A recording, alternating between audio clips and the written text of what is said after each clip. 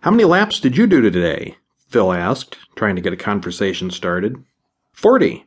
I used to be able to do more, but I got lazy after last winter. How about you? Phil was in his younger 40s, but he was still pretty fit. "I just do 20, but I do them every day. It helps wake me up in the morning," he laughed. "Are you on the swim team or something?" Jeremy certainly looked like he could be, as he had the typical slender, muscular, swimmer's build that Phil found so attractive.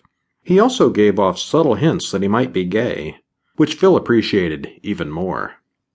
"No, I was back in high school, but not anymore. I spent so much time in the water at work that I don't really want to deal with that anymore." Jeremy was now buttoning up a loose plaid shirt, while Phil was now fully dressed. That sparked Phil's interest. "What do you do?" "I'm a scuba instructor over at Aqua Center. I spend 6 hours a day in the water sometimes." Phil was impressed. He smiled. "I can definitely picture you doing that. I've never tried scuba. Is it as hot as it looks?" The way his eyes ran up and down the lengths of Jeremy's body, it was clear he wasn't necessarily limiting his question to the subject of scuba. Jeremy seemed to catch on to Phil's meaning, and had no problem with it. He leaned up against the locker in a comfortable position and replied, "Yeah, it's really hot sometimes. You've never tried it? Have an interest?" The way he voiced the question mirrored the double meaning of Phil's first flirt. "Yeah, I'd love to go down deep sometime. Do you give private lessons?" "Not usually, but I bet I can make an exception for you.